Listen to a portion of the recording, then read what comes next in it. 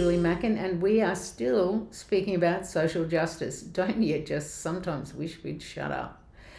Feeling a bit flat today because we've got 3 or 4 days before the referendum and before Australia votes. All the polls say Australia's going to vote no. So I've been banging on endlessly about why yes is a great idea. Let's just look a little about what no looks like for Australia.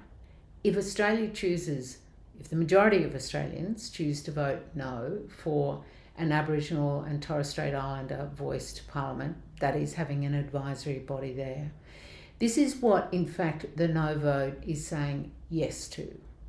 The no vote says yes to an ongoing torment of powerlessness. It says yes to the ongoing incarceration of little kids, of 10-year-olds being put in adult prisons.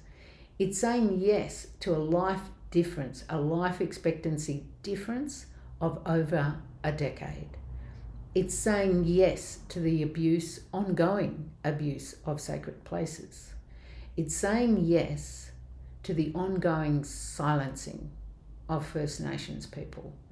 It's saying yes to the status quo.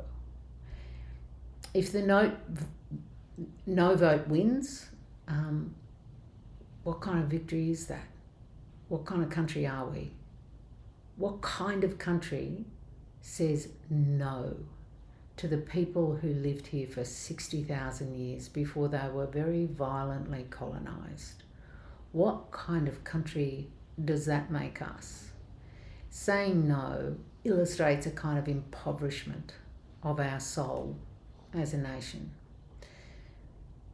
Don't vote no. Vote yes.